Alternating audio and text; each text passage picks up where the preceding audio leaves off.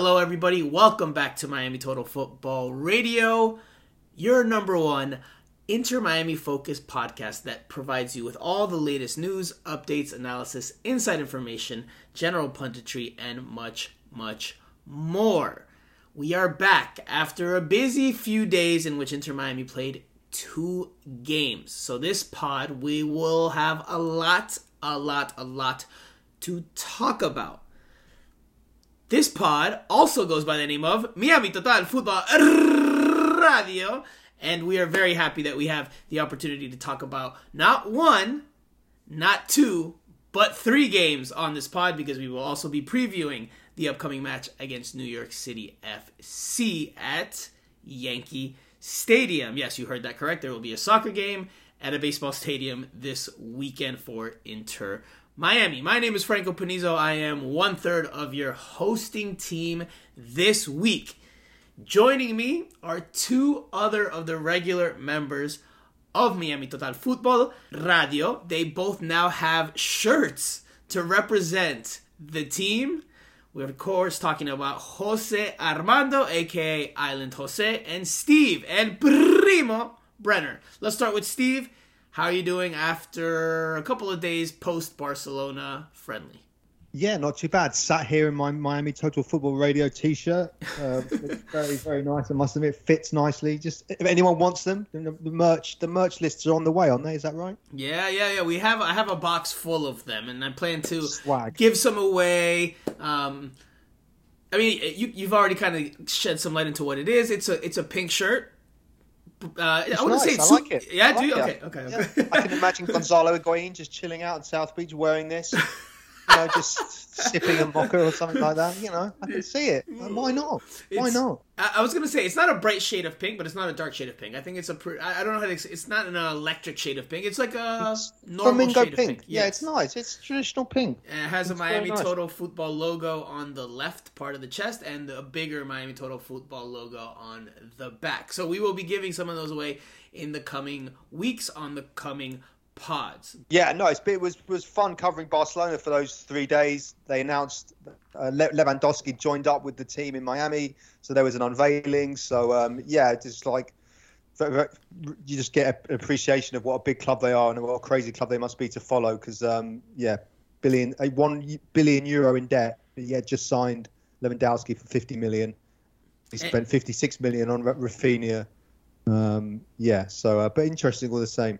And you were the one member of this Miami Total Football Radio team to go to his introductory photo op, because it wasn't even a press conference. Am I right? It wasn't. I went the day before and we found out it got postponed. That was at the Barcelona Academy down in Miami Gardens. They share it with a high school. I'd never been there before, but anyway, that was cancelled. And then went down to the Conrad Hotel where the team was staying, but it was all super like a lot of security there. You had to go into like a holding pen for the media before you went in, and you went right to the top of the Conrad. And Lewandowski and Joan Laporta, who's the president of Barcelona, they announced him, and they had a few words, and that was it really. Then he buggered off. We didn't even get a chance to interview him.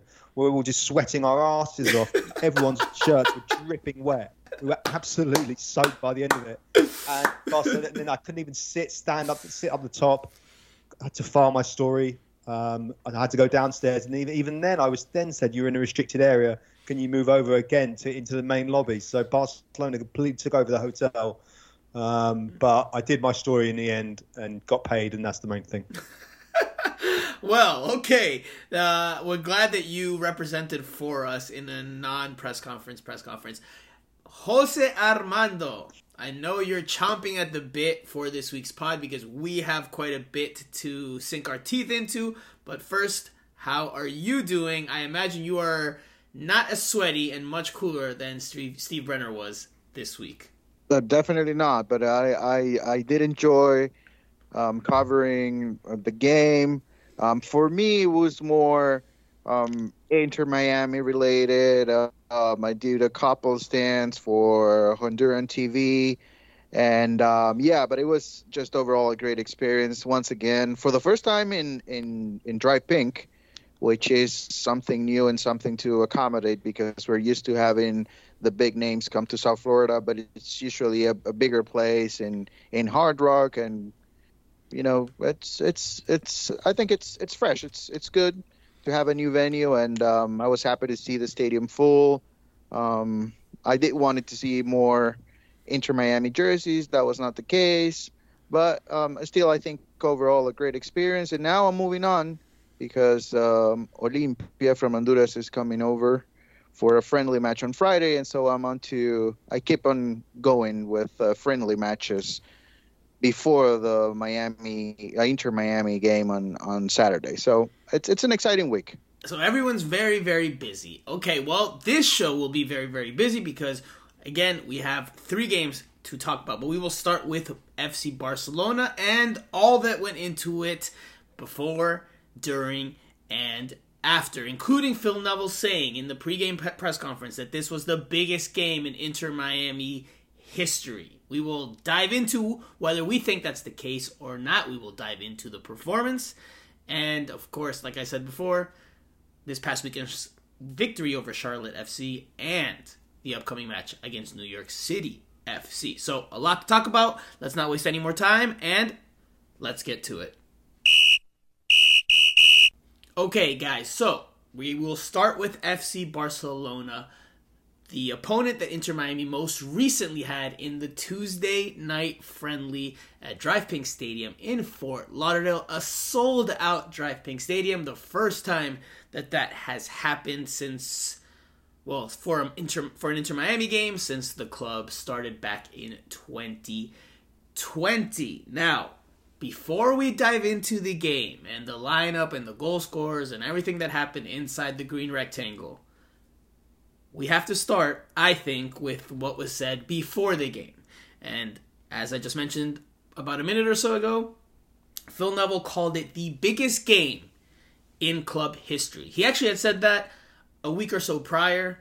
He had gotten a little bit of backlash for that, but he doubled down on Monday during the pregame press conference and said this was the biggest game in club history. He went into the reasons why he thought so, including that there'd be a lot of eyeballs around the world on it, the amount of media that was in attendance, the level of the opponent, of the club, the opposing club that was being brought in, the stature, etc., etc. I will start with Primo. Take the result aside, take the game aside that we saw, because I know we actually had a discussion about this a quick powwow there in the press conference room after Phil Neville spoke. Do you think this was the biggest game in Inter Miami history? Yes or no? It was the most high-profile game in the history. I don't know how, it depends how you quantify the word big, doesn't it? I mean, I guess when they lost in the playoff match against that one match against Nashville, that was probably the biggest game in the history because that's the furthest they've got thus far. So, but it was definitely the most high-profile, biggest event, first sellout. I mean, that you can't discount that, and I don't think shouldn't. It's true, but yeah, from a footballing side, it's not, is it? But from a general club perspective and aspect, I guess it is. Is Diplomatic Primo back? Because last week we had Feisty Primo. Now we've got Diplomatic Primo where he doesn't answer. But you're not answering the question. You're not answering the question directly. You just gave me a roundabout answer where you're like, "Oh, this." You sound like a politician. Was this the biggest game in Inter Miami history? Yes or no? Yes. Okay, I literally could have sworn you just said no. But okay, now you're saying yes. Okay. It just depends, doesn't it? You can look at it for both. You can look at it both ways. You should run. You should run for local office, brother, because I think you will get far with your non-answer answers. Why would you do that to him? No. He'll get far with his non-answer answers, and maybe he'll make. It's always going to be a big event when a club like Barcelona, which we found out we know is very big, but even for us journalists working, you get an appreciation of what a crazy club it must be. But that's not we're not talking about Barcelona. We're talking about whether this is the biggest game in Inter Miami history. Yes or no? I don't know what your answer is. Because that was just the impression you get from Barcelona. Yeah, I mean it did feel like the biggest event so far, but then getting the we're not talking about an event. We're talking about a game. Biggest game. And this is wild to me because I'm going to share this with the listeners. Primo on Monday in the press conference room was like, it's not the biggest game. Was it the big? Okay, is it? No, was it the biggest game? No, then in that regard, no. All right, so he's flipping back and forth like a light switch. Jose, was this the biggest game in Inter Miami's short history? Yes, absolutely, without a doubt. They haven't faced a team not even close to Barcelona. The play-in game for me is not even a playoff game, and if that is considered to be the most important game, they did not even win that game, so they were basically competing for made-up position because it was the pandemic year. So no, that's not even part of the question. It doesn't even compare to facing Barcelona. Obviously, you missed on an opportunity with the result, but this is what I thought before the game, and I still think the same thing after the game. It's the biggest game, no doubt about it. I'm with Phil right here. I can vouch for Jose that he did say that before the game was played. He did think this was the biggest game in team history. Primo did not. And Primo still does not, I think. But Jose, obviously, Jose still thinks it is. Okay, I said this before the game, and I reiterate it now. My opinion has not changed since Monday, just because we saw the game on Tuesday, and we saw a sold-out crowd and all the ambiance and all that.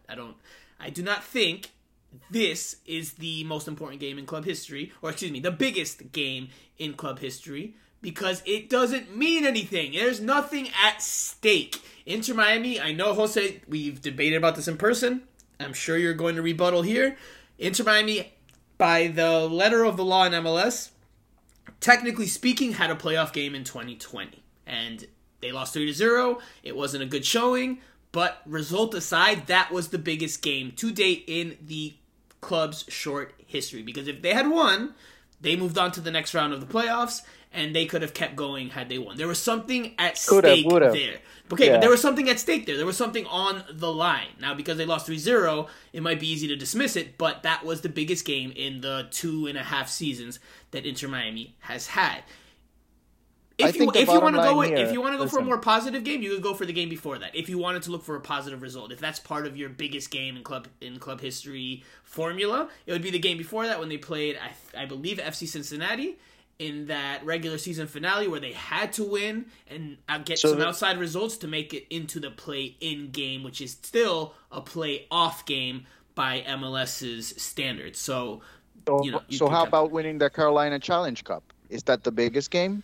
No, or the second biggest game because they were playing for a trophy, for a preseason trophy. Is that the case? Listen, the bottom line here with this situation is that Inter Miami is a young team. And so when you face Barcelona, even teams with 100 years, they haven't been able to play Barcelona.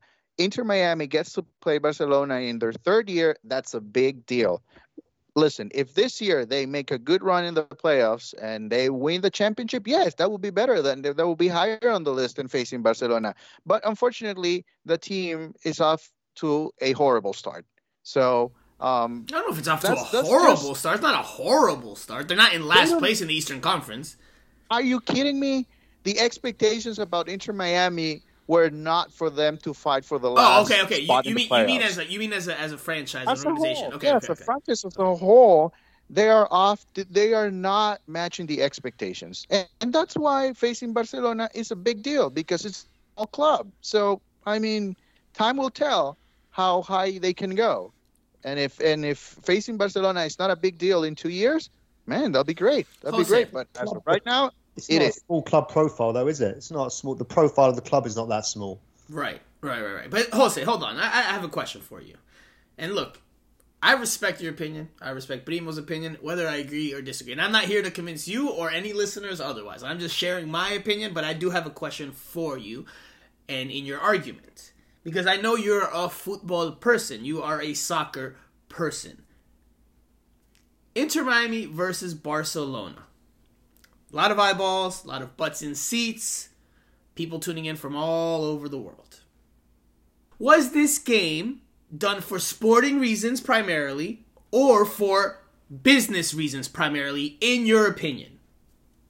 Business reasons. Okay, so then there's no way, in my mind, that a game that's done for business reasons, where the sporting aspect is second or third in the totem pole, where that can be the biggest game in your franchise's history. And I think, listen, Phil Neville's a great talker, and Phil Neville, as we know, gives you a good bit. Anytime you talk to Phil Neville in a press conference or in an interview, he gives you a good bit of stuff to chew on, right? Whether it's information, things to read between the lines, he gives you a good bit. I think in this situation, my personal opinion, he was just being a good soldier for Inter Miami. He was just another person trying to drum up interest and help sell the friendly that was Inter Miami versus Barcelona to the general public and talk about how important it is and how big time of a game it is. I think he was just being he is a club, good he's a club soldier. employee though, isn't he? 100%. 100%. So I don't blame him for trying to drum up interest, because that's what this friendly was about. Clearly, it was about drumming up interest, getting people to watch it, either in the stadium or wherever they were in their homes across the world. So no problem with him trying to help create and generate a buzz. I don't agree with the statement, and I think that he could have done the same thing without delivering that message and putting himself under the microscope as he did by saying it in that way. But nonetheless, I think he was just selling the company line that this was a very important game. I don't think he actually believes that. I think, look, it's Barcelona. They'll take some things away from the experience, but they know that there's nothing at stake. He knew that. He changed the lineup almost completely at halftime. And you don't do that if it's the most important game in your club history. Was it the most watched game? Was it the game that drew the most interest from across the world? Probably. I don't have those metrics. I imagine it's probably up there somewhere, if not at the very, very top, because of the level of the opponent. But that doesn't make it the most important game in franchise history. They haven't had the chance to compete for a title. I mean, they're not even close to that. Jose, they were in a playoff game. The reasoning behind this being the biggest game is because they just haven't done. I mean, this will not be the biggest game just because it's Barcelona for the rest of the time. I didn't say it would. It will not be the case. It will not be the case. Haven't won anything, and so that's why they're just getting started. You don't have to win something for it to be an important game, Jose. You don't have to win. You don't have to have won it for it to be an important game, Jose. I would say this.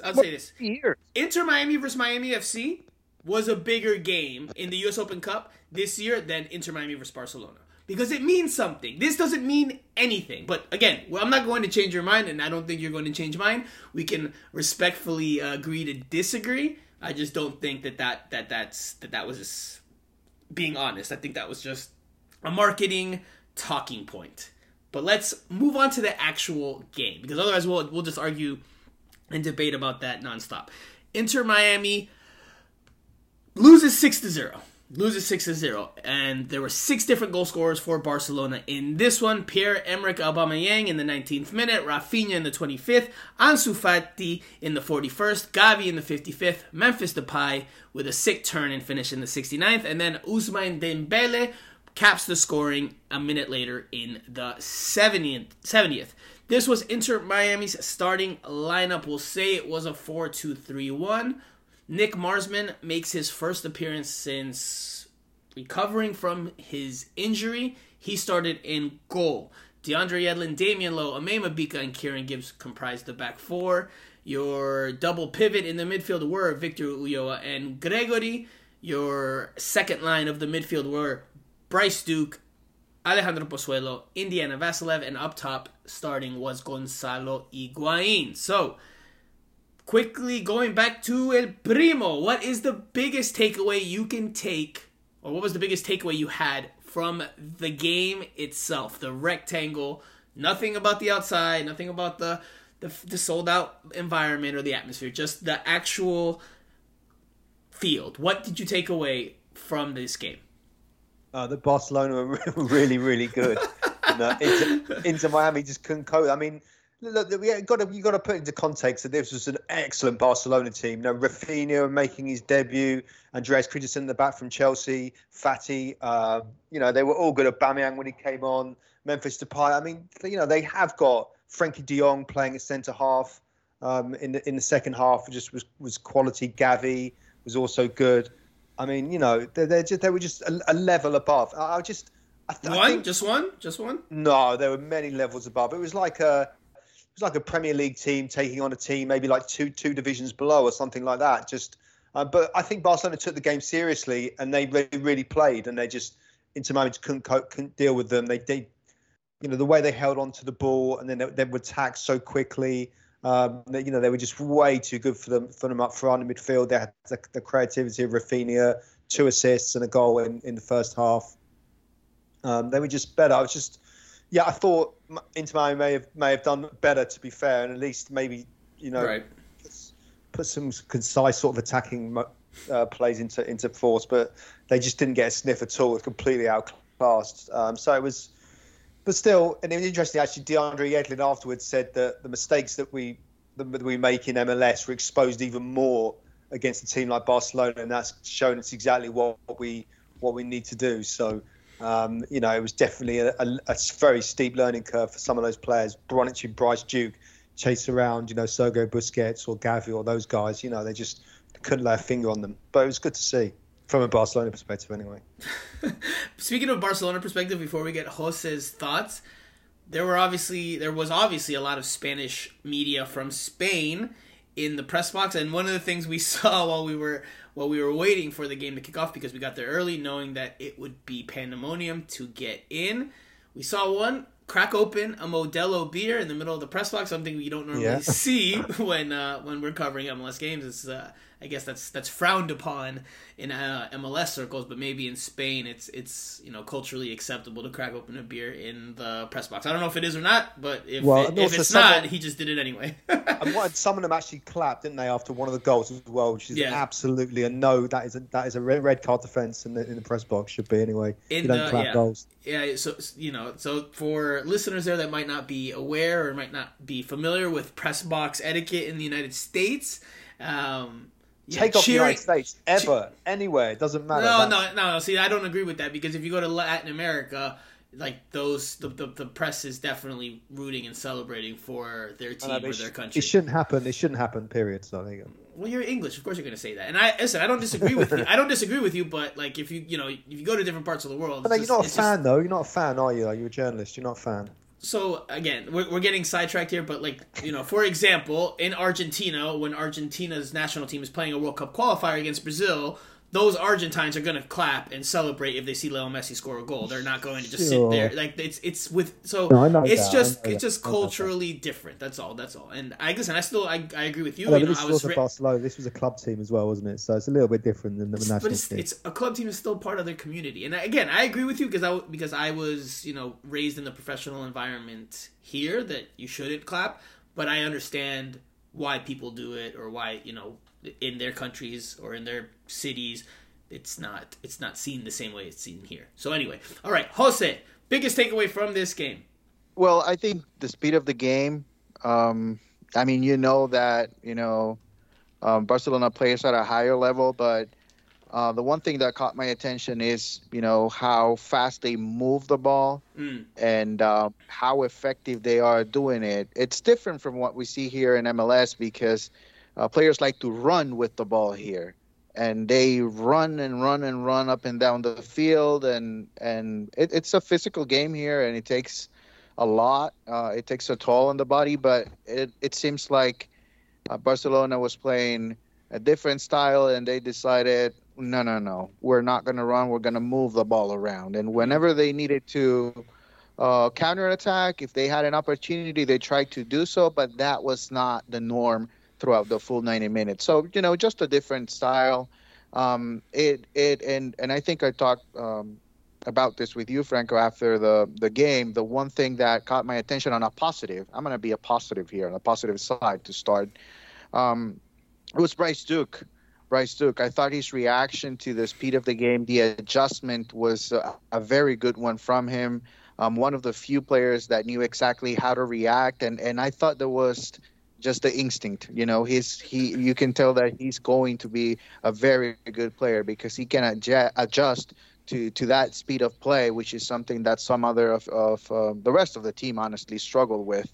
So obviously a bright spot, because with Bryce Duke so young with not a lot of experience, he's able to adjust. to that level, then that's a very good sign for Inter Miami.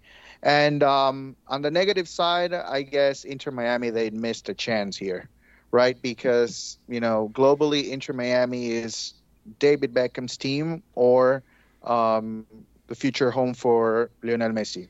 Those are the two things. So you had an opportunity to show something else. I don't know, maybe that you are a good soccer team and not just the target of rumors, that you have something else other than being David Beckham's team and Lionel Messi, future team. So I think they missed that shot. They missed that shot because what they showed on the field is not good enough, and I think you can see it on the reaction, not only from Inter Miami fans, but from fans as a whole, even Barcelona fans.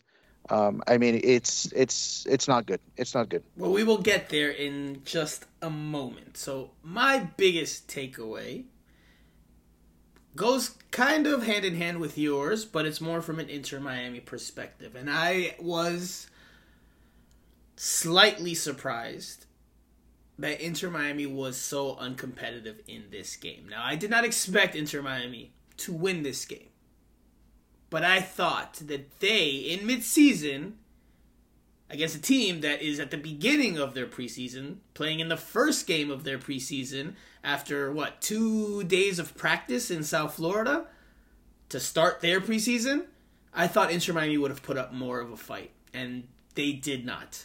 At all. They were outshot 23-1. Lost the possession battle 66-34. That part, possession-wise, I expected Barcelona to have that, so that doesn't bother me. That doesn't surprise me. But the 23 shots to 1 and how uncompetitive the team was on the field, how effortlessly a Barcelona team that's still shaking off their summer cobwebs, their off-season cobwebs, looked against Inter Miami. And these are just friendlies, yes, and they don't mean anything. The end result doesn't mean anything. But the performance in it means a little bit more for me. And the performance Inter Miami put forth was awful. Awful. It was another dent in the team's reputation. And I wrote about that on Miami Total Football Substack. If you care to read the column, you can. It's going to be... I'm not going to touch on everything here. But I do think that it was for the short-term PR boost that they got from all the eyeballs that watched. They hurt themselves in the longer run. Because guess what? What is the impression that Spanish media that was in the press box or that was watching across the world, what's their impression of Inter Miami? That they're awful. What's the impression of all the other fans around the world that are tuning into an Inter Miami game for the first time?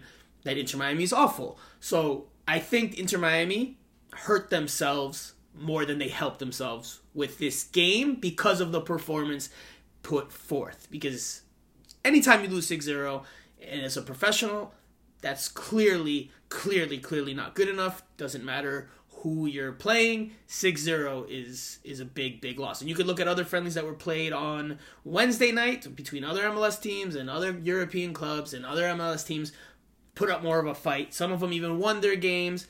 And again, I'm not asking Inter Miami to beat Barcelona, but put up more of a fight, man. Put up more of a fight.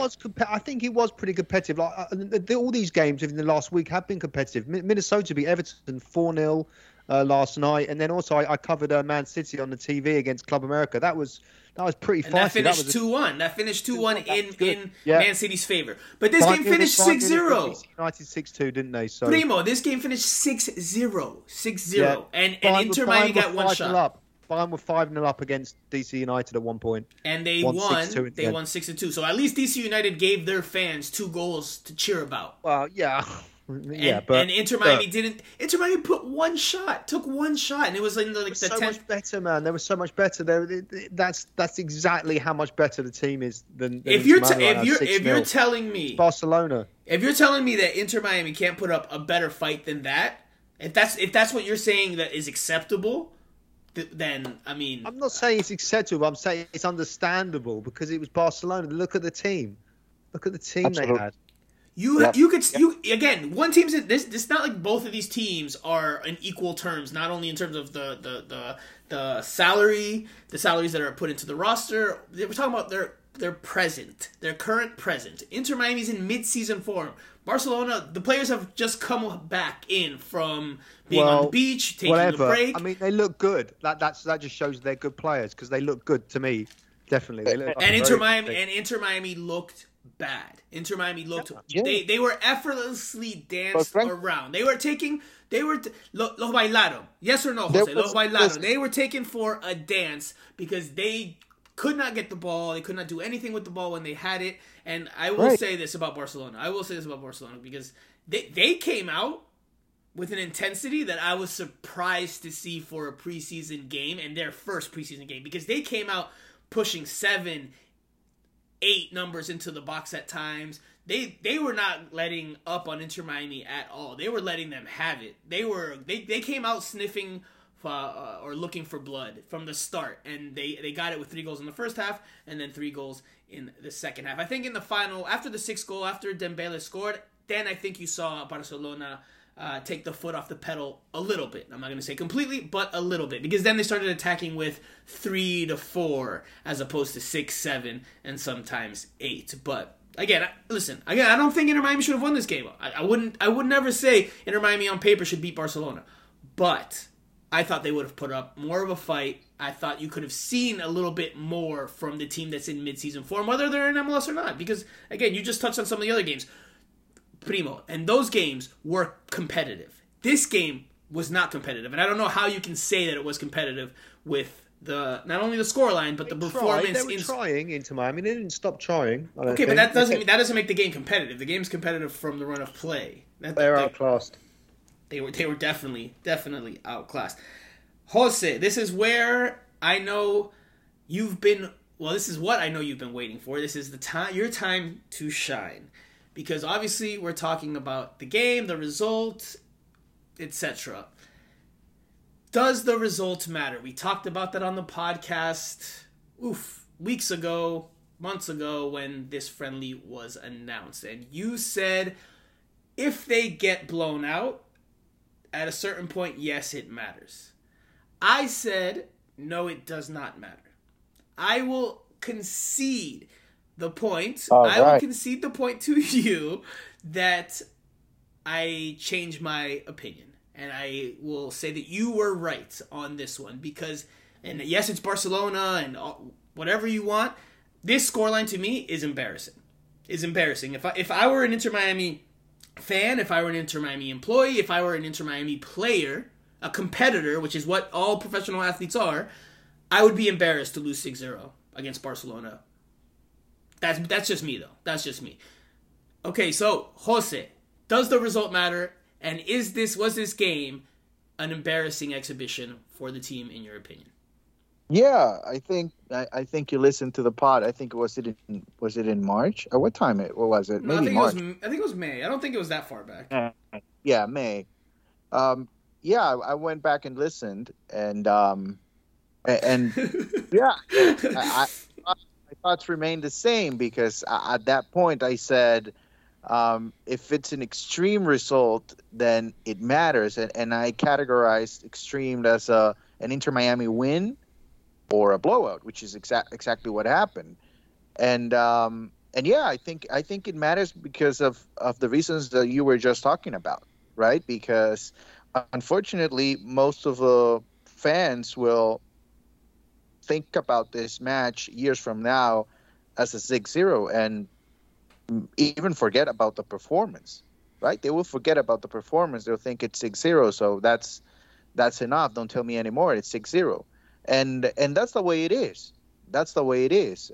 People around the world will see 6-0. I was doing an interview yesterday, and they asked me about Inter Miami, and they told me, are they really that bad?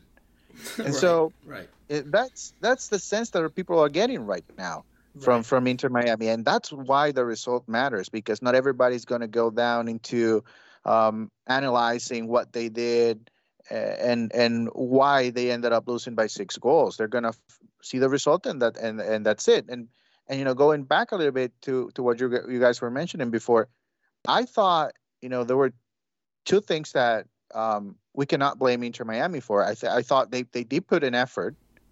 And I'm not saying they didn't try. of, They tried, but they it wasn't good enough. It was not good enough.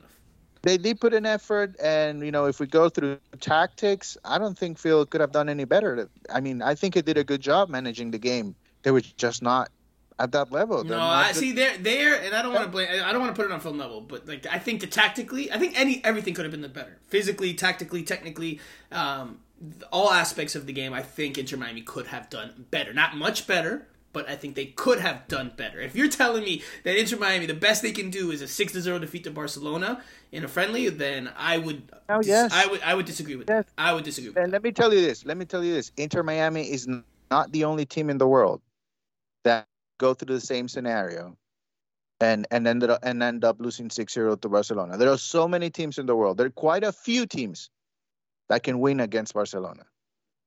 So, listen.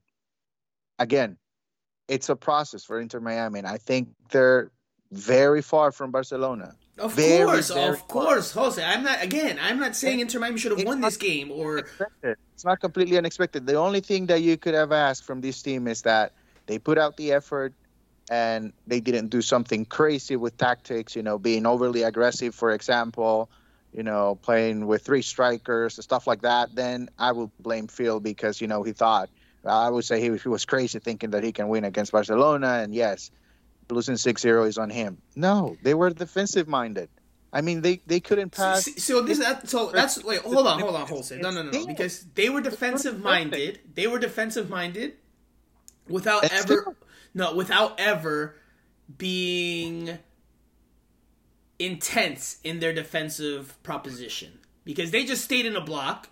Barely ever pressed the ball carriers, and guess what happened? Barcelona would give them time and space. They're going to knock it around. They're going to find the spaces. They're going to find the open man. They're going to make the runs into the open space, and they're just going to knock it around you as easily as they did, and they're going to carve you open, which is what happened in this one. Now, again, if Inter Miami can press Barcelona, honestly, Franco, come on now.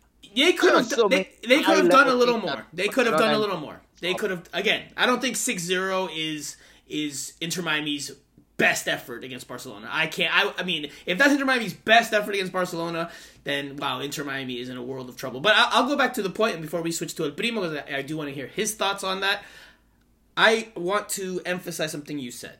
And I agree with that, which is why I have changed my tune, and I do think the result matters to an extent. Because, listen, anytime you compete, the result matters slightly to an extent. Slightly. No matter when you compete. Right? Might not be the most important thing, but anytime you compete, the result matters to an extent. To some level of degree. Now, Inter Miami is sanctioned. They don't have a full deck of cards. We know this because we cover the team. Inter Miami fans listening to this podcast might know that because they follow the team closely.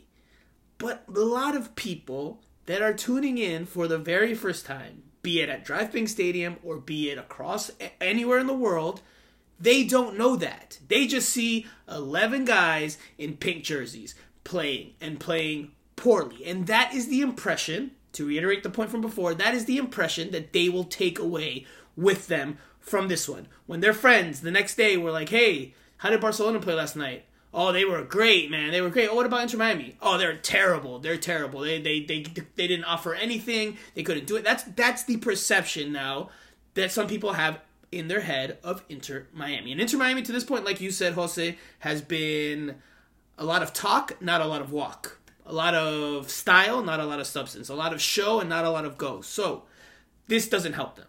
This 6-0 loss, I think it's embarrassing. And I think it doesn't help them in the longer run. But, Primo, your thoughts. Was this an embarrassing result for Inter Miami? I mean, they were just beaten by the better team, and they made wholesale changes in the second half. It was a bit embarrassing, I guess, but I mean, you can't discount the fact that Barcelona were just on a completely different level, man. Just a completely different level. That's a difference. We know that's in football terms about how good a team Inter Miami are. Middling team in MLS right now struggling to get into playoffs, and the difference in quality between that and a team like Barcelona who are going for the Champions League and the domestic title. They're just different level really. So it would have been more embarrassing if they'd gone out in the Open Cup to a USL team, or they were lost in Miami FC or something like that 7-0. Then that's well, that's pretty extreme to lose, an Open Cup game and but something 7-0. Something like that. I don't think they can't be too embarrassed about losing 6-0 to that Barcelona team. They were excellent. It's just a complete on a So you think the players in the locker room were like, all right, well, that is what it is. Like, I mean, as competitors, yeah, of course, yeah.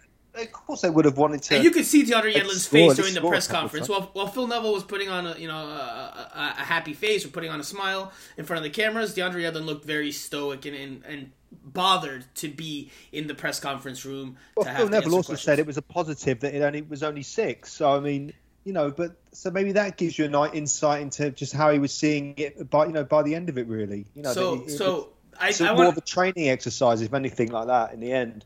So I want to bring up that point. I want to talk about that point here as we start to round out the thoughts on this game. Because Phil Neville, and I quoted, this is how I started my column, again, on Miami Total Football Substack, which is miamitotalfootball.substack.com. And Phil Neville said this quote in his opening post-game remarks. This was a small part of a larger comment, but I'll just give you this piece of it. Quote, "To keep it to 6-0 was probably a real positive for us," end quote. That, I was surprised he said that.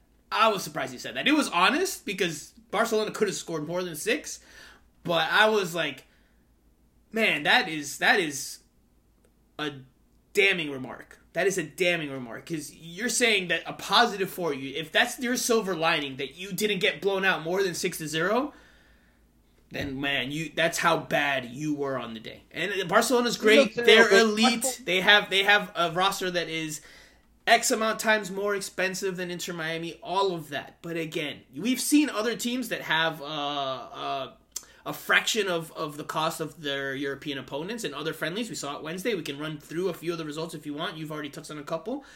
And those teams put up bigger fights. Orlando City put up a bigger fight. Minnesota United won its game. And again, these are preseason friendlies. There's a lot of abnormalities that go into the game between lineup wholesale changes that happen.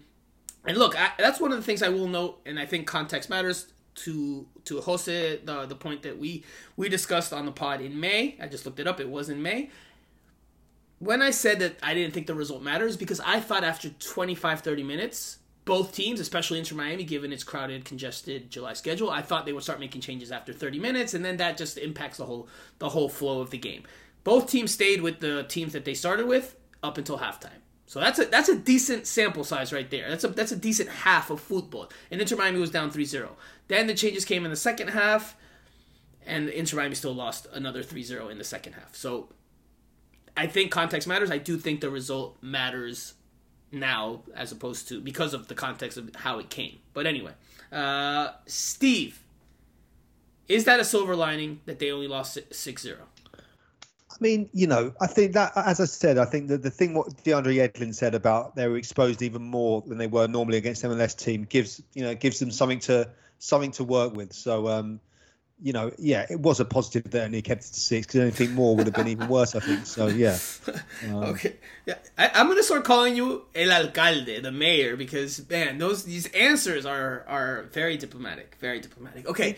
I would say that I thought Phil Neville looked a little bit crestfallen afterwards, a little bit sort of, I think it must have been a difficult experience being sort of coaching on the sidelines and you just get so sort of marmalized like that, really. So, on Monday when he said, he was talking, and Phil Neville said this, right? And again, maybe he overextended himself, maybe he spoke a little too much in that regard or exaggerated a little bit, but he said, when we came off the field on Saturday, we said, okay, let's go and beat Barcelona. And he said those words, let's go and beat Barcelona. I think, again, he could have downplayed it in the pregame, been like, this is going to be a good run out for our younger players, and this will be good for the fans, etc., etc. I didn't think he needed to go all out there and be like, we need to beat them, and this is the biggest game in club history, because then they go out and lose 6-0, and what he thinks, or what he said, he thinks is the biggest game in the franchise's short history. So, Jose, what were your thoughts on that comment before we switch gears to a couple more things and round out this segment? It got me by surprise, I must admit. I didn't expect him to say that. I mean, you can recognize my ears perked up. Did your ears perk up? Yeah. I think I might. I even made a face like, what? I was trying to hold it, but I don't know if I was Same. good at it. But yeah, no, I think. And listen, if you ask Phil right now, he's gonna regret probably saying that. I don't know, but yeah, I think it wasn't necessary. I think it wasn't necessary. I think he could have explained, the situation that we all saw on the field. Barcelona, they were a better team, and that's about it. We move on. But yeah, he said it, and yes, I guess we can put some sort of value into it because I mean, he's the coach. He was on the field and he played at the highest level as well. So whenever Phil says something, I mean, we should listen. I mean, we can make our own evaluation of things, but we should listen because he has the experience. But I thought it was unfortunate and unnecessary. So I got away from my point there when I just transitioned from Primo to you. The comment I liked was when he said in the pregame press conference on Monday, you can be in awe of a player you can respect a player and you can be in awe of a player. We can't be in awe of the players tomorrow. Something along those lines is what he said. And I like that because that was like, okay, we respect Barcelona. We know that they have a lot of quality. But we still know that they are, and he did say this, that they are still 11 human beings, and that they still can have weaknesses. And that Inter Miami, I think, again, could have done better. This is just my opinion now. Take away Phil Neville's pregame press conference remarks. I think Inter Miami could have done better. Now, two more things to talk about. And we will round out this segment by talking about positives to take away from this match, whether it's on the field or off the field. But there were two cameos in this game not late on. One came at halftime, the other one came late on. And they were Harvey Neville and Romeo Beckham. Two players for Inter Miami 2. Now, when they come in, again, take away us, take away Inter Miami fans that might follow the second team. When fans across the world see the owner's son and the coach's son coming into the game, there's going to be, understandably, I think, shouts of nepotism. And there was that during this game and after the game. There was that perception. We follow the team a lot closer. We know that Harvey Neville and Romeo Beckham are regular starters for Inter Miami 2. Whether they're having good seasons or not, that's up for debate. But when you see Beckham and Neville take the field, is that nepotism, given that no other Inter Miami 2 players played in this game? I will go back to Primo on this one to start. No, I mean, they've been part of the system, haven't they? So, I mean, it may look like that, but I mean, fair. I mean, if he wants to bring them on, he can bring them on. I guess they're part of the squad, aren't they? Both been playing pretty well from all accounts. Okay. Jose, your thoughts? Yeah, I agree 100% with Steve. And, I think it's unfair, especially on Harvey's side, because, there are things aside from the game that are preventing him from being with the first team. So essentially, he's a first team player, but just can't get the papers through and everything so that he can play. So it's a little bit unfair with him. And on Romeo, yeah, well, he played 5 minutes to start. He played 5 minutes. And the one thing for me with Romeo is that, watching some of the other games, especially the America Manchester City player, America played under 20 guys in the second half as well.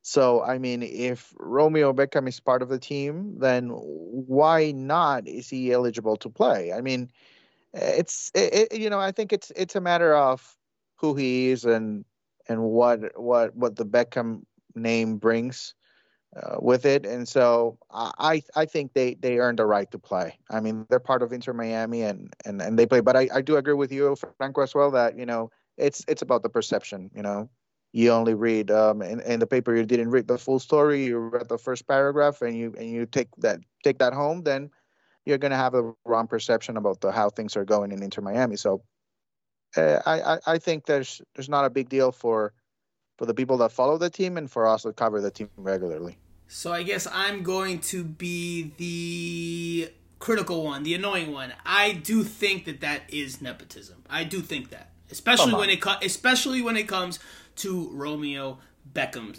A little bit more, and maybe we saw Jorge Mas's son go into the field, because there is no way, for perception or for however you want to look at it, that you put in the two sons that are related to two people in positions of power in the franchise, in the organization. Like, they can't be the only Inter Miami 2 players that are playing well this season and that deserve a chance. They needed to put in. They had Borgelin on the bench. He should have came on. They should have given an opportunity to more than just those two players. Because when you put in just those two players, absolutely it sniffs of nepotism. 100%.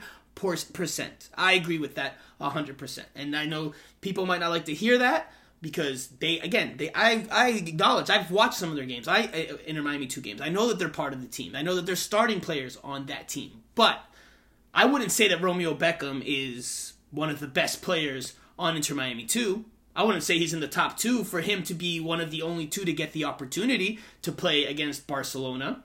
There's other players, and look, I spoke to someone today.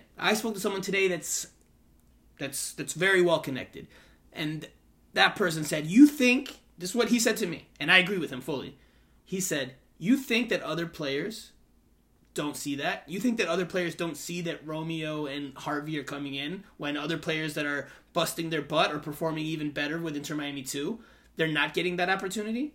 Like, that definitely impacts a locker room. Like, because, listen, soccer players, football players in general, generally speaking, not every single one, but generally speaking, they tend to be jealous. They tend to be jealous of why is that guy playing? And every single team, man. That happens in every single team. And even more so, Jose, even more so when it's favorites, whether they are related or not. Coaches have favorites. Absolutely, Jose, absolutely. But imagine now it being the coach's son and the owner's son. You think that doesn't impact players that are human beings? You don't think that impacts them when they see that on the bench, whether it's an Inter Miami 2 player or even an Inter Miami veteran on the first team? You don't think that they see that and they're like, well, so I know why he's getting in.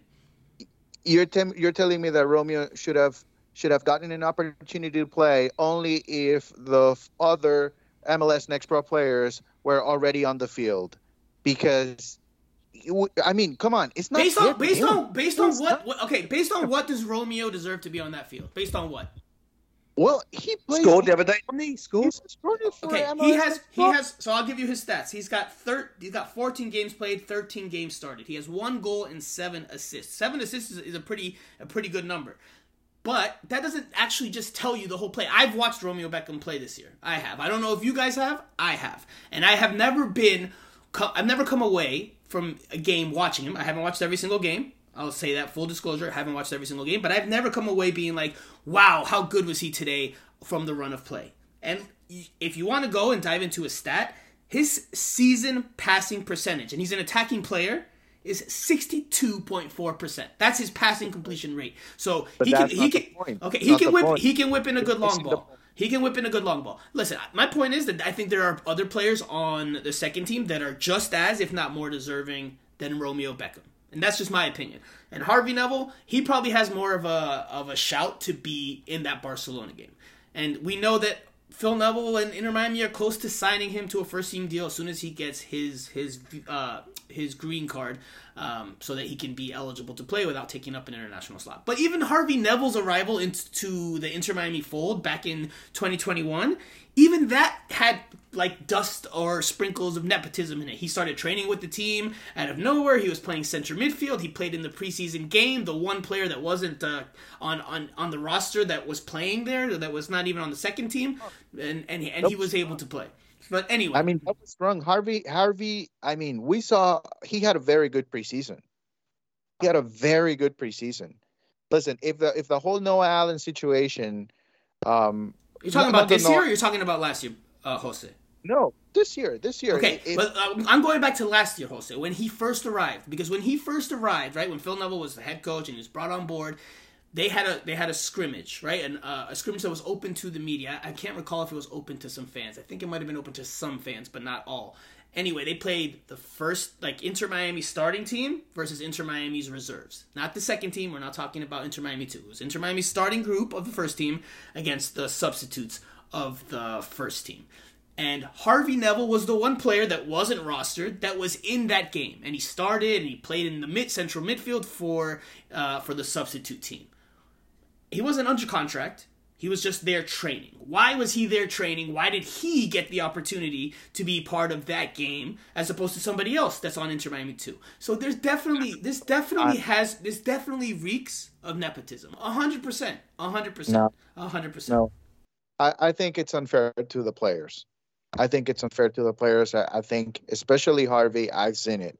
I've seen Harvey perform, I thought Harvey deserved a spot on the roster before Noah Allen, but we already know why he didn't take the spot as a left back before Noah Allen did.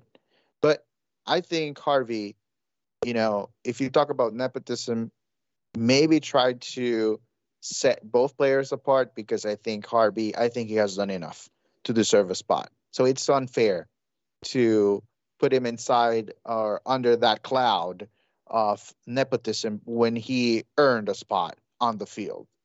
So Romeo, you can go through so many things with him.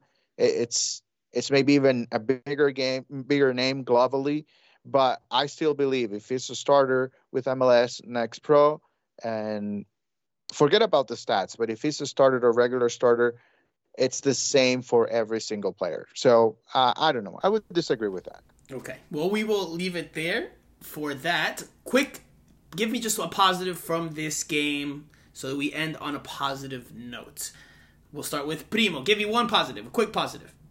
Yeah, just think coming up against that level of opposition just shows them how far they've got to come and what they've got to aspire to. That was seeing someone like Sergio Busquets, one of the best midfielders in the world, spraying the ball around, keeping it. That's what they need to do. Jose, you gave me Bryce Duke. You thought he had a good performance or the best of the bunch, but give me one more positive from this game. Well, quickly. Don't drag it out. I had Bryce Duke as my. I think that's the only positive for me, honestly. Okay. That's the only positive because, I thought he reacted in a way that was different from the rest of the players. Maybe Gregory, right? I think he showed some personality in the middle at times. He had the one shot, so yeah, right. There you go. There's the positive. For me, the one shot from Gregory. For me, the positive was Pozuelo. I thought Pozuelo was the only player on Inter Miami's entire team, the entire lineup, two lineups that were used, that could maybe hang with Barcelona. And yes, he's Spanish, so okay. But from a technical standpoint, from a tactical standpoint, and from a physical standpoint, I think he checked off the boxes from what I saw that he could play there. Bryce Duke, I thought he was involved and he tried to make things happen, especially on the defensive side. He was very engaged, but I don't think he was that sharp. I thought Pozuelo was the one that looked like he could belong on the same field to some extent. I don't think anybody else really held up in all regards. And Damian Lowe had a very, very rough moment there in the second half where he got spun by Memphis Depay. He bit on a fake, but again, it's not to single out Damian Lowe. I don't think any player aside from maybe Pozuelo could stand to really be on the same field as those Barcelona players. But anyway, we will leave it there because we've gone on for a good bit. Let's take a quick break. We'll come back and we will preview the game against New York City FC while also quickly recapping the match against Charlotte FC. And I thought it was a brilliant learning experience for us all. It was difficult. We had to dig in. We had to fight. We had to accept that they were going to have a lot of possession of the ball, and really to keep it to 6-0 was probably a real positive for us. So we go again Saturday. New York City now is our most important game, but tonight was a brilliant experience for the whole of the football club, and it's a great learning experience for everyone in the team, and everyone got onto the pitch that we wanted to, got valuable experience, and they will have learnt an awful lot. Okay guys, let's quickly recap the weekend win for Inter Miami against the expansion side Charlotte FC. Inter Miami had to come from behind after going down 2-0 in the first half to win this one. Jordi Reyna scored. Yes, he's Peruvian international, I have to note. He scored a brace, scoring in the 28th second and in the 42nd minute. But Robert Taylor brings Inter Miami back into it with a goal in the 59th minute. Gonzalo Higuain comes off the bench to score in the 72nd. And then, fellow substitute, Emerson Rodriguez scores in the 93rd minute. In stoppage time, deep into stoppage time, to give Inter Miami the late dramatic victory. This was the starting lineup Inter Miami went with. Drake Callinger in goal. Your back four were DeAndre Edlin, Damian Lowe, Ryan Saylor, Christopher McVeigh. The two midfielders that comprised that first line were Gregory and Jean Mota. The second line of the midfield was Robert Taylor, Alejandro Pozuelo, who was making his official Inter Miami debut, and Indiana Vasilev. Up top, you had Leonardo Campana. So, let's just go into some of the talking points, because diving into the game, we're already one more game removed from it. Let's just go into some of the talking points. Gonzalo Higuain scores again for the second straight match. I think he puts himself into the conversation again to potentially start. I don't know if I would start him, but I think he's in the conversation again, given that Campana has cooled off. Jose, your thoughts? I think it was an important 3 points to start because, if we go back a little bit, and we look back at the schedule for Inter Miami, we knew that July was an important month for them. And out of back-to-back games at home, if you ended up with 1 out of 6 points, then you're in trouble, without a doubt. So it was important for them to get the 3 points. It was also, I think, that confidence booster in terms of playing at home. I think against MLS opposition, Inter Miami is doing really well at home. They just need to find a way to win on the road to make it to the playoffs, which, again, I don't think it will happen. But in terms of Higuain, I don't know. I do agree with Phil that, once he gets on a run, then he might be able to score consistently. But there's one thing, Franco, and I hate to go back to the Barcelona game, but I'm sure you recognize this as well. Once Higuain tried to help, knowing that Inter Miami didn't have the ball, he started to move back again, to the old Higuain where he wanted to be the number 10. Now it's Pozuelo there. Now Inter Miami, they do have Pozuelo, so I know he wants to help. But if he still believes the way to go for him in Inter Miami as a starter is to come down the field and try to get touches in the middle and not finish inside the box, I don't think there's a way it's going to work out for Inter Miami. And so I was a little bit worried when I saw that, but I'm assuming it's because Inter Miami didn't have the ball and you were facing Barcelona.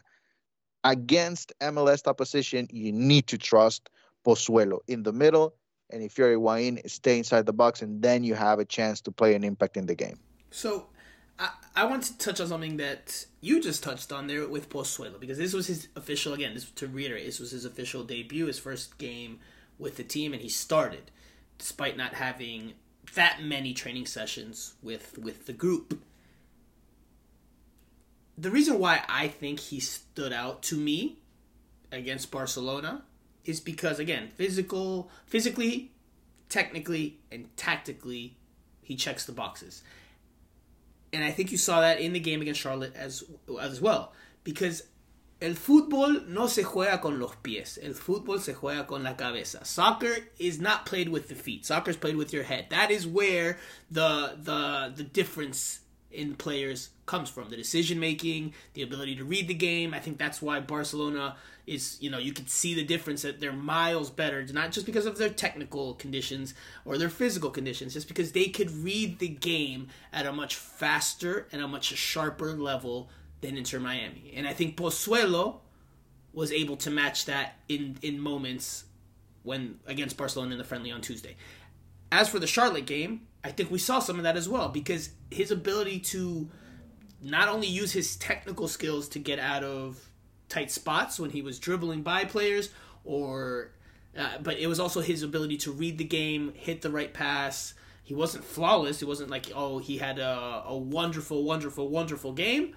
But for a first start and a first match with Inter Miami, I thought it was a good performance. And I think his ability to read the game is going to really help Inter Miami going forward, especially if he can build on this first match against Charlotte FC. So, as for Higuain, I reiterate, I don't think he should start. I think he did drop back against Barcelona because the whole team, all of Inter Miami, dropped back, and I took a picture of it at one point in the first half and at one point in the second half. All 11 players of Inter Miami were in their own defensive half, while all 10 field players of Barcelona were in the same half. The only player on the other half of the field was Barcelona goalkeeper, whether it was Marc Ter Stegen in the first half, and I'm blanking on who came in the second half. But regardless, Higuain, I wouldn't put him back in the starting lineup, but he may have to come back in this weekend, and that's because, as I reported on Miami Total Football Substack on Tuesday night after the game, Leonardo Campana is dealing with a right knee injury. Now, he did not dress for the game against Barcelona. He missed it completely. Images came out of him afterwards wearing a knee brace on that right knee. We asked Phil Neville today, Thursday, about Leonardo Campana's status for Saturday against New York City FC. Phil Neville tried to downplay it, tried to say it's just not, it's a slight thing. But eventually, again, because I think Phil Neville always leaves you with something, he's a great talker. He said that he mentioned an MCL. So that's a ligament, which would explain the brace. Inter Miami's hopeful that Campana can train some on Friday. Whether he does or not, we don't know as of today, but I would venture to guess that Campana does not play this weekend. Even if he trains on Friday, I don't think he can play on Saturday, especially if it's an MCL injury. So, what does that leave Inter Miami with? Well, that leaves Gonzalo Higuain as the starting striker option. And I think we will see Gonzalo Higuain start this weekend. Not because of form, but rather by choice, because Inter Miami, they're down numbers. They still have Ariel Lassiter injured. We saw him today on the training field doing individual work with a physio. So still seems like he's still at least another week away. He won't play this weekend. Phil Neville ruled him out. Breck Shea he's not an attacking option, but he's also nursing an injury. Robbie Robinson's not available because of his long-term injury. So Inter Miami is down some bodies right now in the attack. Gonzalo Higuain I fully expect to start this weekend. And look, he has scored in the last 2 games off the bench. This goal that he scored against Charlotte was a great finish, another great finish. Wasn't as impressive as the one from the previous game against Philadelphia, but the way he controlled it, the way he made the diagonal run, the way he was able to control it, and then in a quick, very sudden movement, able to get the shot off and hit it to the far post. It was an impressive goal. So I think he will start on Saturday. Give Gregor the credit as well.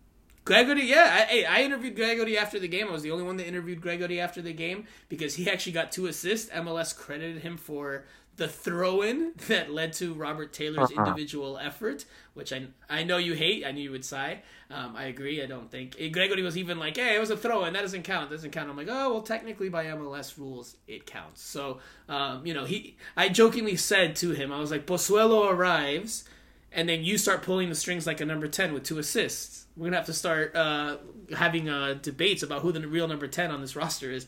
He got a laugh about it. He's like, no way. But anyway, so let's switch gears. We talked about Higuain. We talked about Pozuelo. Let's talk about, quickly, 2 more players. Then we'll switch gears to NYCFC more concretely. Damian Lowe. He had another rough outing in this one. He was subbed off at halftime. Phil Neville said it was because Damian Lowe has a yellow card. This is my opinion, my sensation. This is not information. But I think Damian Lowe is playing with low confidence right now. It's just what I perceive from my seat in the press box and from watching the games back on TV. Because let's go back to the game against Orlando where he scores the own goal in stoppage time and Inter Miami loses that game. You saw his head sink. If you go back and you can remember the images on TV, you saw his head sink immediately, right? Like sometimes you see a player shout in frustration, they get upset, they're angry. Damian Lowe's head sunk. Like he was very disappointed. When the full-time whistle blew a couple minutes later, his head sunk again, and the camera panned back to him, and he looked very much the same with his head down. It looked like he was pretty distraught with the fact that he had scored an own goal, which was unlucky, but it happened. After the game, Phil Neville said that he was devastated. I think devastated was the word he used. The game that followed, Damian Lowe got beat to a header by Corey Burke against the Philadelphia Union, and that proved to be the game-winning goal. On a play that you would not normally expect Damian Lowe to get beat to an aerial ball. And then in this game against Charlotte, picks up another yellow card with a hard foul. And obviously he gets pulled at halftime there. And Phil Neville said afterwards he didn't want to risk Damian Lowe getting a red card, so that's why he pulled him out at halftime. Then against Barcelona, he obviously has that moment that I mentioned before in the last segment with Memphis Depay. So I think right now, and you could take that Barcelona play out of it because I don't think that falls into this analysis. I think that's just a moment of magic from a very talented striker against a center back that just bid on it. But I think if you analyze the other 3 games or the other 3 appearances, I think he is playing with low confidence. I think that own goal against Orlando City has really impacted him. And I'll add this anecdote. After the game against Charlotte, Inter Miami won, obviously in good spirits. He was one of the first players I saw walk out of the locker room. Now, maybe that's because he was already showered. Maybe that's because he had somewhere to be or a jersey to give to a relative. I don't know. That I don't know. But he was one of the first people I saw, well before the players started coming out of the locker room, by and large. He was one of the first players I saw come out, and he wasn't all that smiling. He didn't look all that happy. So that's just an anecdote. I can share that from being in the bowels of DRV PNK Stadium, but I think he's playing with low confidence. I don't know if you share that opinion after the own goal against Orlando City. Well, he's an experienced player. So I think he can handle a known goal, but if that's the case, I wouldn't point directly to an own goal. I would point out maybe to, his own assessment of how he's doing right now. Maybe he's playing with an injury as well. You never know. But what I do know for sure is that, he needs to turn things around quickly because he's probably the top defender in the roster. And Inter Miami cannot allow Damian Lowe to play low in confidence or to play at a low level for the next. Forget about it for the regular season. It's about the next month or so. It's a tough stretch right now for the team in terms of the schedule, and it's going to be very important if they want to keep that fight going in terms of the playoffs. So you don't think he's low on confidence? You wouldn't chalk it up to that? No, I wouldn't say that. I wouldn't say that as of yet. But maybe you're right. I would listen again. I think it is because the Orlando game, he was having a good game. I thought he was one of the better players for Inter Miami in that game, in the Sunshine Classico. Then the own goal comes, and again, the image to me, and for me, it's in the details. The details are important. And I've said that to people. I say that to people in person. I'll say it on the show. To me, details are important. And his reaction to the own goal, understandable to be upset about it. But I didn't see anger. I just saw disappointment, extreme disappointment, which again is understandable. But then, Phil Neville says he's devastated, and then you see Damian Lowe in the next few games start struggling in areas where you don't necessarily see him struggle in, and that's where I think. And then he gets pulled at halftime of the Charlotte game. I think that those are signs that he's playing with low confidence. And because Phil Neville, when he pulled Damian Lowe at halftime, he had to reorganize his back line. And at that point, he put Christopher McVey, who hasn't been playing center back. He kept Ryan Saylor in there with Christopher McVey centrally, and Kieran Gibbs was brought out to the left flank. Yedlin stayed there on the right. So I do think that's. I will ask Phil Neville that next week about Lowe's confidence if it's taking a hit. it would be understandable if it did. I mean, again, he's a veteran player, but they're still human beings. Even very experienced players that play at the highest levels, like Barcelona or whatever, they take dips in confidence at times. So, last player to touch on from this one is Emerson Rodriguez. He gets his long-awaited first goal at last, and it was a bit fortuitous.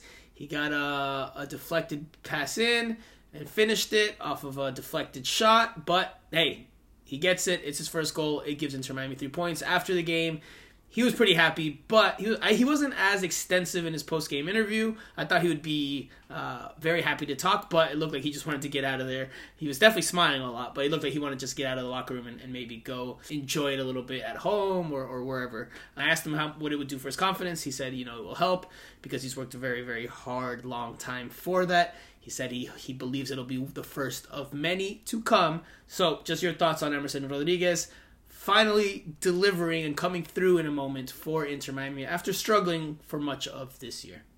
Well, I think it's important for him, obviously, to get that goal. Although I don't know, I like Emerson. I like him a lot. But I mean, the goal, I think it's 50% maybe on Makoun, right? Trying to clear the ball away. Right. I mean, he was right there. I don't want to be overly critical of the situation, but I mean, he made the effort, so he deserves credit for the goal. But I think, minutes, goals are always confidence boosters, and hopefully that's the case for Emerson, who, by the way, could become an option as a number 9 for Phil, and especially playing on the road. He could become an option. Maybe that's something that we'll see this weekend, because I doubted that Higuain can play the full 90 minutes. So even if Higuain starts, and with Ari Lassiter out of the picture as well, then maybe Emerson Rodriguez, counter-attack situation, long ball, maybe he can take advantage of that opportunity. Well, given that you said that, you have to note, when Inter Miami made the changes in the second half, they made healthy and heavy lineup changes, Emerson Rodriguez played as the 9 in the front 3. Inter Miami switched to a 5-2-3 formation, and it was Emerson as the number 9, or occupying the striker position. So probably a good shout. Because Inter Miami can take a Inter Miami 2 player on the trip, whether it's Borgelin or whether it's Hundal. They could take one of them on loan, but obviously, though, I imagine Phil Neville would probably turn to Emerson Rodriguez first, given that he's already on the first team, even though it's not his natural position. Okay, Jose, quickly to preview this weekend's game against New York City FC. With that win, Inter Miami moved up to 9th place. They moved up to 9th place. They have 7 wins, 9 losses, and 4 draws. 25 points. They are 2 points shy of the 7th place spot that is currently held by FC Cincinnati in the Eastern Conference standings. New York City FC is in 2nd place of the East. 38 points, an 11 win, 4 loss, and 5 draw record. Now, before we get into any of it, we have to talk about the field, because Yankee Stadium, I'm not sure if you've ever covered a game there. I did multiple times, dozens of times during my time living in the Northeast, living in New York City. And it is first of all, if you have never seen a game, if you're an Inter Miami fan listening to this, if you've never seen a game at Yankee Stadium, like on TV for soccer, it's awful. It's awful. The sightlines are terrible. It's a baseball stadium. You're playing soccer inside a baseball pitch. Part of the mound it overlaps with the soccer field, and it's not great. So normally Inter Miami would have already played New York City FC at Yankee Stadium, but because of the pandemic and New York City FC was playing at Red Bull Arena, it has never come to pass. It will this weekend. The field is very narrow, given the dimensions of Yankee Stadium's baseball field and how they could organize it and rearrange it to make it soccer field. The field is very narrow. There's practically no flanks. There's practically no wings for your wingers to play through. And that will impact Inter Miami because, as we know, they're a team that likes to attack the wings and bring in crosses for the striker. Now, it helps 100%, I think, that they have Alejandro Pozuelo, someone who can give them something a little bit more centrally.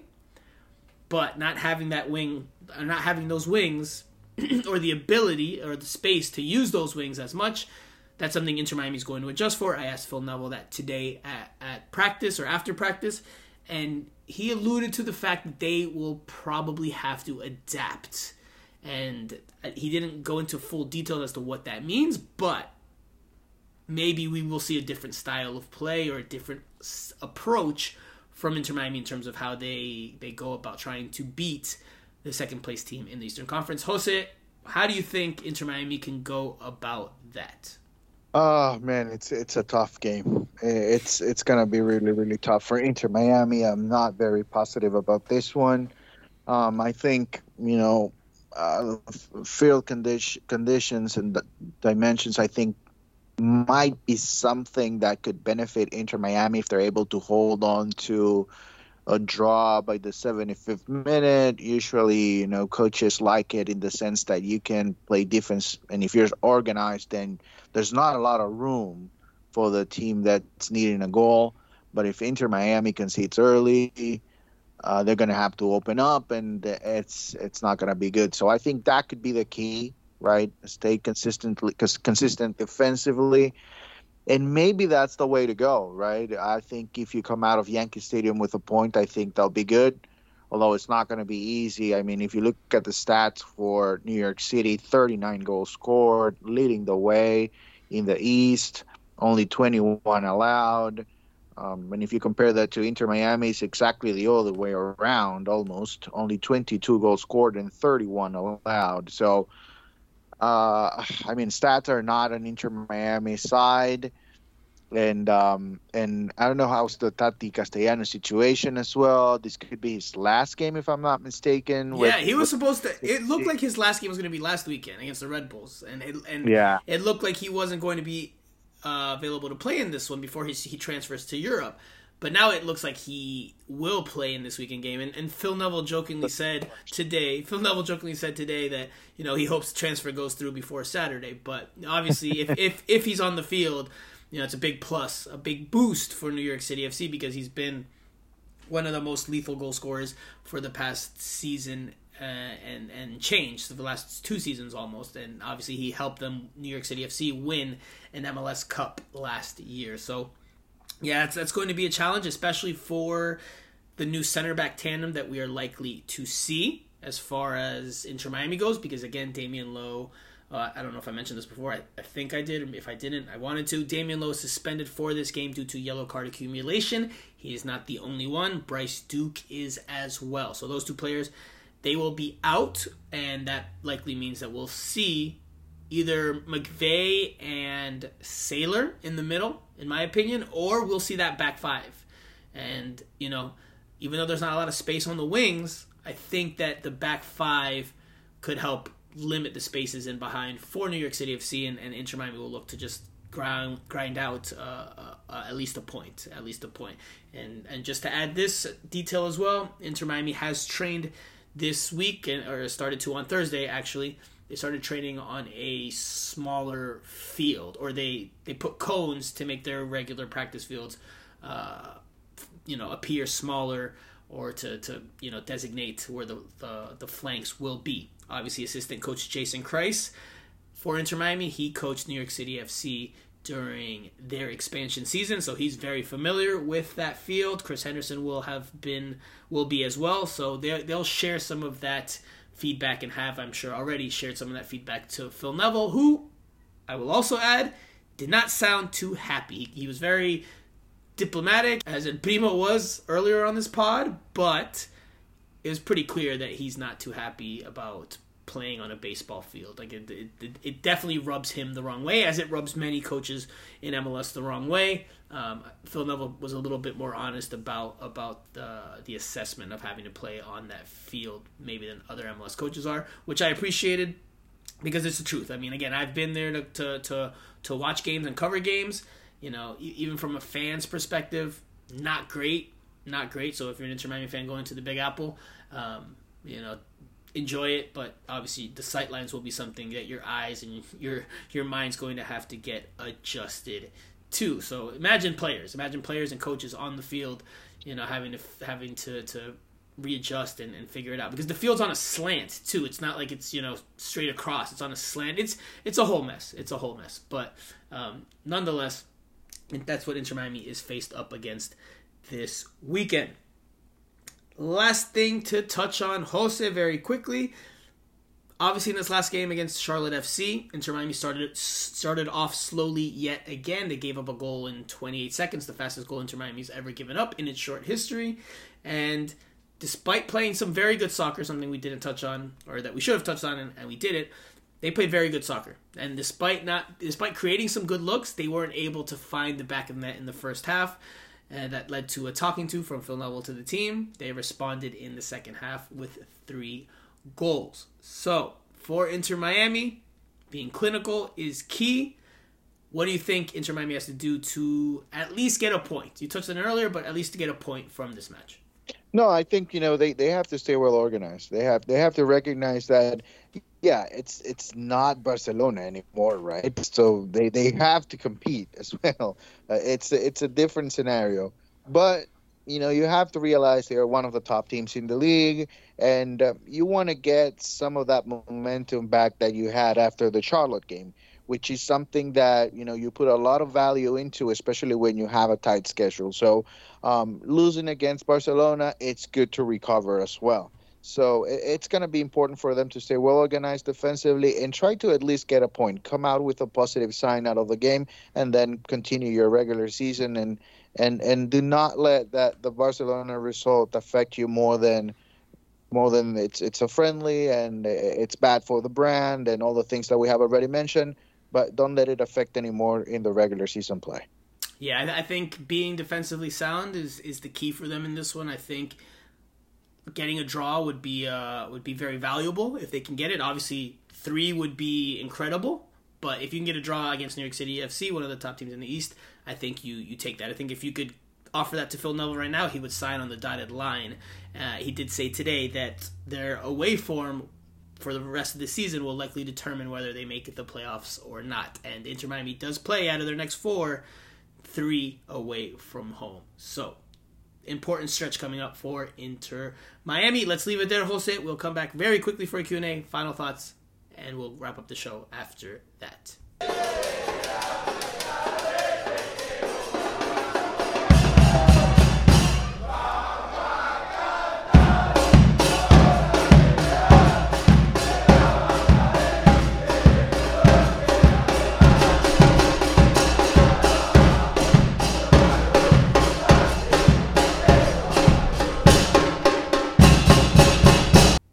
Guys, very quickly, just gonna do one question for the Q&A because we've gone long. We've talked about a lot of different things on this pod. So the question comes from Preki Lives. Considering the lopsided result, would you consider the Barcelona friendly a good thing for Inter Miami or something they regret? So we've talked about this in detail, but I do like the second part of that question. Do you think, Jose, it's something Inter Miami regrets? Because we didn't necessarily answer that question.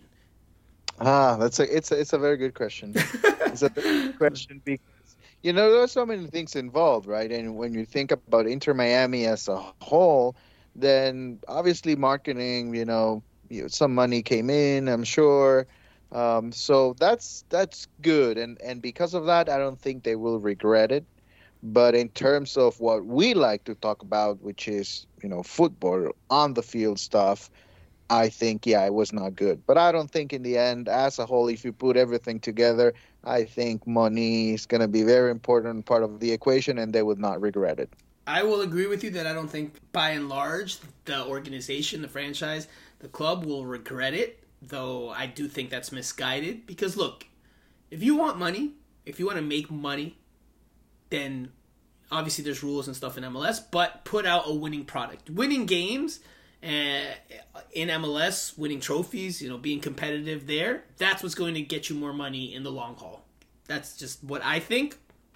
Obviously in the short term, against Barcelona, you might have gotten some coin from people that went to the game or people that saw the game, and whatever deals you worked out contractually to air and broadcast the match. But obviously, I think if you prioritize the sporting side, then obviously the economic side, of course, will also take care of itself, or it will accompany the results on the field. So I agree. I don't think they'll regret it, even though I don't think that's, I think that the focus should be more on the sporting side than the business side. But anyway, all right, let's leave it there for the Q&A session. Jose, your final thoughts. I'll give mine, and then we'll be done with the show after that. Well, my final thought is on something that I mentioned before. Everybody knows I'm Honduran, so Friday night is La Noche Catracha in Hialeah, so I'll be there for the Miami United Olympia friendly match. I'll get to work that game, but obviously as well to enjoy. A lot of stuff going on, so if you're a soccer fan and if you're Honduran and you want to go enjoy the Honduran Heritage Night, which, by the way, Inter Miami needs to do something about it as well, because a lot of Hondurans go to Dry Pink Stadium. So, yeah, that's my final thought on just enjoying a nice Friday night. Before it's not even an Inter Miami game night, so everybody can go out and enjoy in Mailander Park, by the way.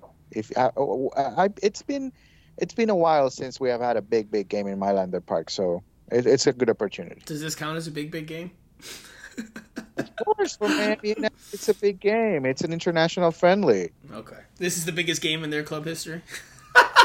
No, because Motagua before. Okay. That's it. Okay. My final thought is on something that we saw earlier today at training, and that's that Matias Pellegrini is back in town with Inter Miami. He was in the team's gear. He took part in the training session with the first team. Now, very quickly, I will just clarify, he is not eligible to play for Inter Miami. He's only here training to keep himself as sharp and as fit as possible while his future gets sorted out. There's talks about potential loan to Real Zaragoza, which Jorge Mas now is an owner of. Jairo Quinteros has also been linked with a move there. Wouldn't be surprised if that ends up coming to fruition, because Quinteros also played just like 5 minutes against Barcelona, showing how deep down the depth chart he is. But anyway, back to Pellegrini. He's back in South Florida by MLS rules because he was bought out last year. He's not eligible to play for the first team again. He'd have to be sold and then either return on a free or bought back again. So he cannot play for the first team. Don't expect to see him this weekend or at any point this season. But yes, Pellegrini, one of the first 2 signings in the club's history, is back in South Florida. So that does it for this week's show. We talked quite a bit, so thank you very much for sticking through and listening. For Steve El Primo Brenner, for Jose Armando, aka Island Jose, I am Franco Canizo. You have been listening to Miami Total Football